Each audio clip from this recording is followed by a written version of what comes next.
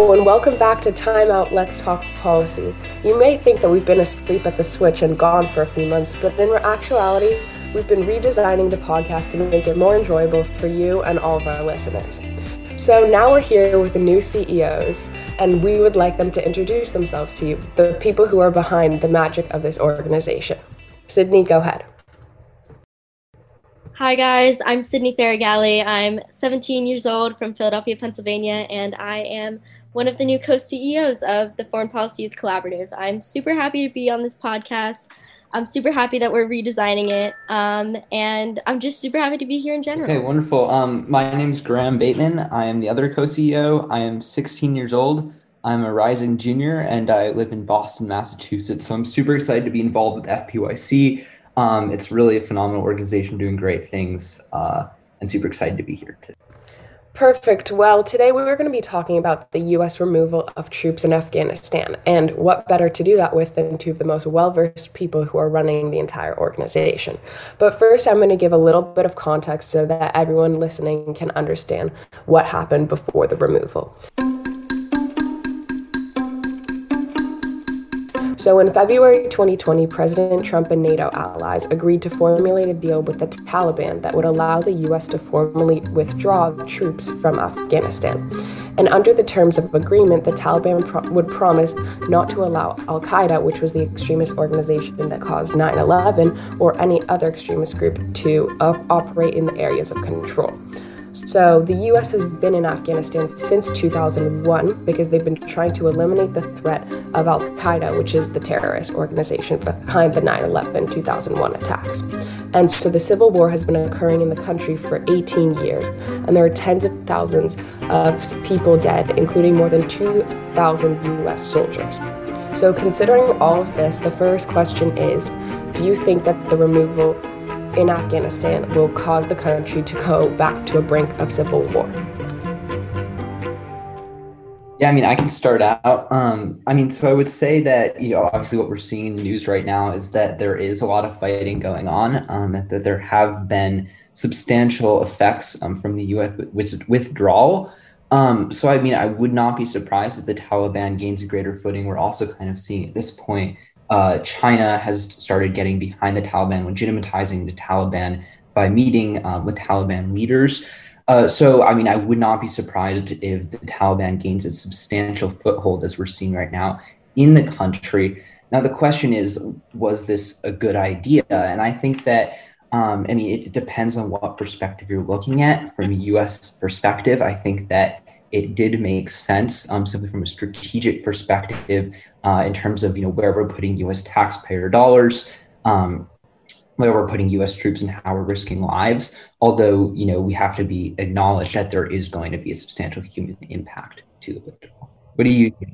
I'll just bounce off of what Graham said. I think I agree for the most part. Like, if we're looking at what Biden and the previous administrations have done for America in terms of foreign policy, it's more of a put America first aspect. And in that realm, there's been a lot of comparisons recently from the Afghanistan war to the Vietnam War.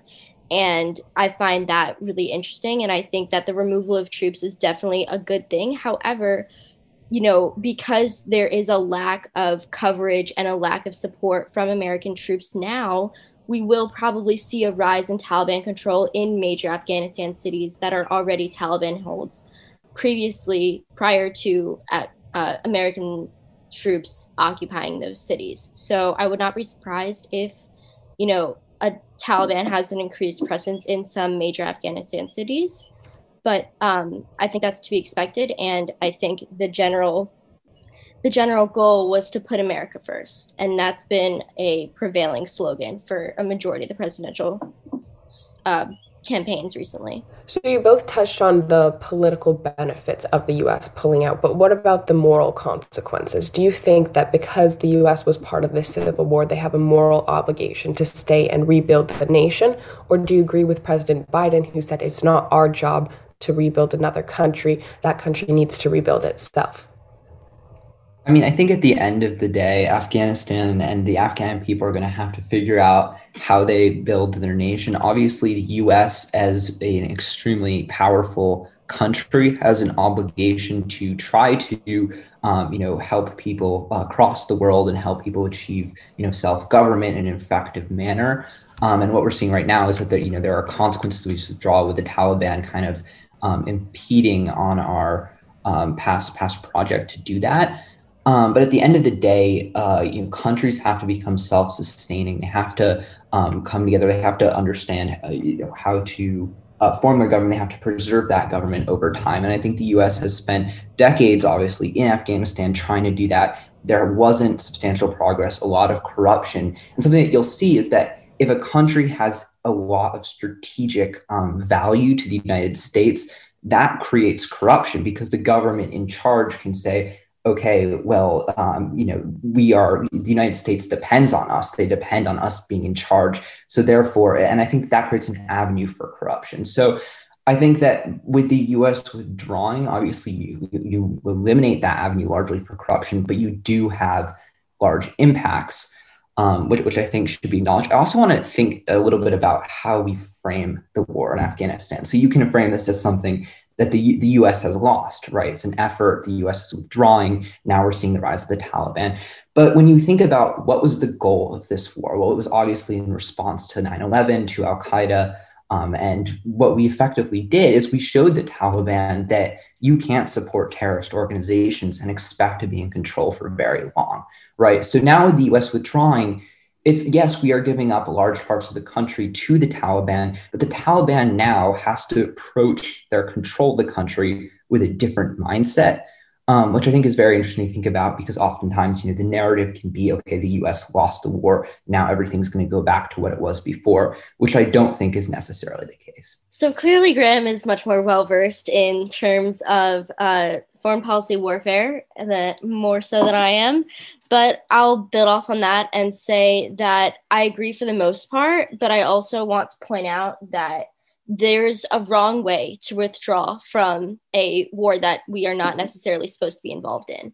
And America for at least a century has been known as the world's police.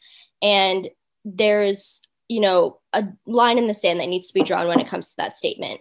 And I personally believe that sometimes, even for a powerful country that may be responsible in the eyes of some, to help those countries who are failing in terms of democracy, and America being, this keyhole, beautiful image of democracy, apparently, there's a certain line to be drawn when it comes to, okay, when can a country be considered selfish? And when can they focus on themselves and not have to worry about others? And we've tried for decades in Afghanistan, and we aren't making any significant progress. And I think at a point, we reach that line where it's, okay, there's other things that we need to focus on. And, as Graham said, there's no tolerance for terrorist organizations, regardless of where you are in the world. So, and that's the U.S. policy. So you both are in kind of agreement that the pulling out is the best thing for the United States. Do you think that, or at least some version of pulling out, and maybe not necessarily in the way we did it, do you think that is a shared sentiment across political parties, considering that Trump was the one who led the effort to remove the troops and Biden is the one doing the actual?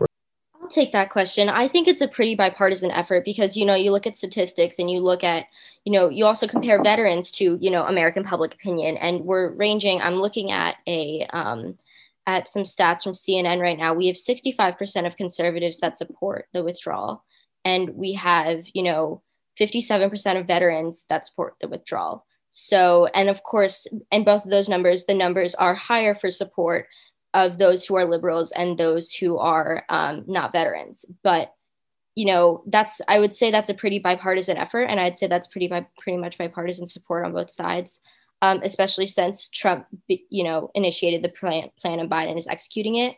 I think there's definitely a lack of understanding among, the general American population on what exactly pulling out entails, especially in something that is, a very sore subject. Afghanistan is a very sore subject for a lot of Americans who, witnessed 9/11 and were involved in that, in the aftermath of that, and the war on terror. So I think there's a lot of, more education to be done among the American public opinion. And, what they need to understand is that sometimes, like, not that things are a lost cause, but that,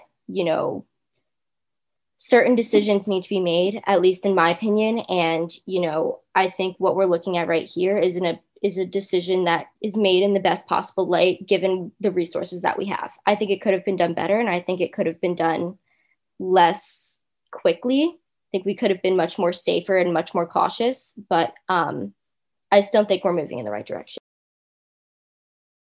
I also want to, I guess, touch a little bit upon like how I guess this affects I guess the idea of American military exercises across the world.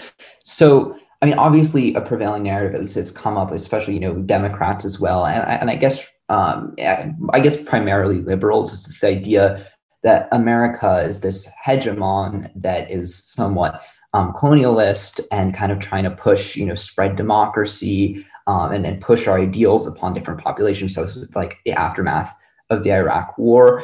And I think that, there's definitely some truth to that statement, particularly in the context of, contributions to the World Bank, for example, with structural adjustment policies. Like you can see that has a huge impact on countries and can be kind of viewed as kind of forcing countries to adopt economic policies that are going to benefit Western liberal democracies, not necessarily their countries. But when it comes to security and what the United States is doing with security, I think what we're going to see is a kind of change in narrative regarding that. So you see, now we're seeing kind of the impacts, I guess, of the U.S. withdrawal and the impacts of what happens, I guess, when the U.S. decides not to get involved or decides to kind of withdraw. And we see negative impacts. So I think it's too early to tell, but it'll be very interesting to see how other countries respond to this withdrawal and kind of think about the way that America exercises. Considering that, do you think the U.S. is going to be less interventionist in the future? And as the next generation of leaders come into power, do you think that they're going to push more of this need to better your own country before you get involved in the failing democracies or other types of government in other countries? I think looking at past history on, our stances on foreign policy, we've gone from interventionist to isolationist and back and forth, depending on the, specific presidential campaign that is occupying office at the time and what American public opinion and what's going on in the world and, what America deems as an important cause and what America deems as quote unquote unimportant causes. And that kind of determines how we treat the rest of the world. And I think looking at us right now, I wouldn't say we are going to become more interventionist, but I think we may definitely start to lay back, especially if we continue with a democratic, controlled presidency and maybe even a democratically controlled Senate and House. And I think that, we can say we're going to be less interventionist, but there's always going to be this kind of, at least in my opinion, this kind of like idea that America holds a responsibility to be interventionist in some portions of the world and in some circumstances. And at least in my opinion, I think that sometimes that's a very harmful narrative, that America is ultimately responsible for, helping other countries regardless, or depending on what's happening. I think that, America in general shouldn't be viewed as this amazing, perfect image of democracy. And while we do hold a lot of power and we do have the resources to provide, help to other countries, I don't think that it's not necessarily our responsibility to always intervene on anything that we deem threatening or hurtful or quote unquote harmful to America, even when, they're across the Atlantic Ocean. Well, I guess touching on what Sydney said, I think that, yes, it's important that the U.S. chooses where we use our military strength and when we use our military strength very strategically, just because there are immense negative impacts when we make that kind of mistake, as I would say we probably did in Iraq and Libya. But I would also say that there's some strategic benefit to intervening? Like, if we are willing to exercise our military strength, what does that signal to our allies, and what does that signal to our adversaries? Well, if you currently look at where military or U.S. troops are stationed, like across the world, a lot of troops in Eastern Europe, kind of counteracting Russian aggression there. You also see, building up in Southeast Asia with Chinese aggression there. And I think that when we show that we are willing to use our military strength, that sends a message to our adversaries that they need to take us seriously. Now, obviously, we're never going to get into a war with Russia. We're never going to get into a war with China. That would be ridiculous. I think both sides acknowledge that. But going to war with, say, a proxy of theirs, or a close ally of theirs, like, for example, if we look at the Assad regime in Syria, that seems a little bit more feasible. Now, do I think we should do that? Absolutely not. But signaling, and as we have done over the past decade or two, that we're willing to get involved, I think shows that we're willing to kind of advance our interests and advance our allies' interests, which I think is generally important. And I think that what you'll see probably over the next decade or two is, I doubt we're going to get involved just because of the mass public opinion that's against that. But I don't think that not getting involved in other countries in the world necessarily correlates to less military spending or less emphasis on the military. A lot of the military's role is to ensure that war doesn't happen by being present in these areas, right? And it's for example, to show to China, you can't take Taiwan, or to show to Russia, you can't necessarily take Ukraine or other Eastern European countries. So I think that, and I think that it's beneficial that U.S. troops are stationed there, and we send that message because, one, it prevents militarization of other countries, right? Like, Eastern Europe doesn't have to militarize to counteract Russia, and I think that that's generally very good because it results in less war in the long term. Countries don't have to develop nuclear weapons. Saudi Arabia doesn't have to develop nuclear weapons to counteract Iran because they know that we're stationed there. So I think it's important for the U.S. military to be involved, but I don't think intervention will necessarily be the answer. While it's still important to have that tool, I guess, in the back and have that ability to signal.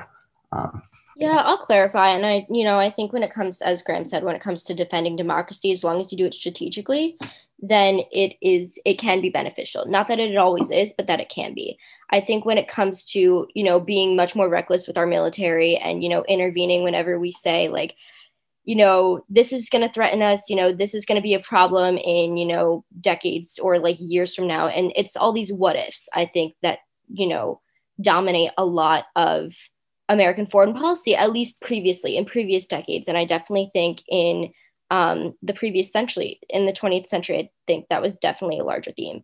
But I think now that we are being much more cautious and that we are being much more strategic, I think it's a step in the right direction. And I also think we do need to demilitarize in a lot of areas, and just the presence is enough. I think the presence of U.S. troops is enough, but at least in a lot of places, I think that demilitarization can be toned down always. Like, I'm very much like a passive. I wouldn't call myself a pacifist, but I would call myself much more pacifist than some other people that form the majority of the American public opinion. And that's just my general thoughts. I think that American taxpayer dollars can be put to better things at home. But I think when it comes to defending democracy, as long as we put peace first and as long as you put diplomacy first, then I'm happy with that. I mean, just like kind of going off of that, I also think the U.S. military could be probably more strategic in the way that we utilize our resources, right? Like, for example, if you look at, the U.S. military has billions of dollars of funding. It's a massive enterprise, a lot of logistical capability, the ability to organize things, the ability to carry out plans, right? And I think that, the military doesn't always have to play the role of fighting fighting for democracy. The military can play other roles while being stationed in these countries. Like, for example, combating COVID-19. Like, Why isn't the military getting involved in distribution of vaccines, the production of that, the logistics behind that? We have this massive resource, which I think we could really tap into. I think it's also important to be strategic about the way that we spend military funding. For example, and this is getting a little bit off track from Afghanistan, but if we look at nuclear weapons, right, like the US does not have the most advanced nuclear arsenal, which I think is a huge problem.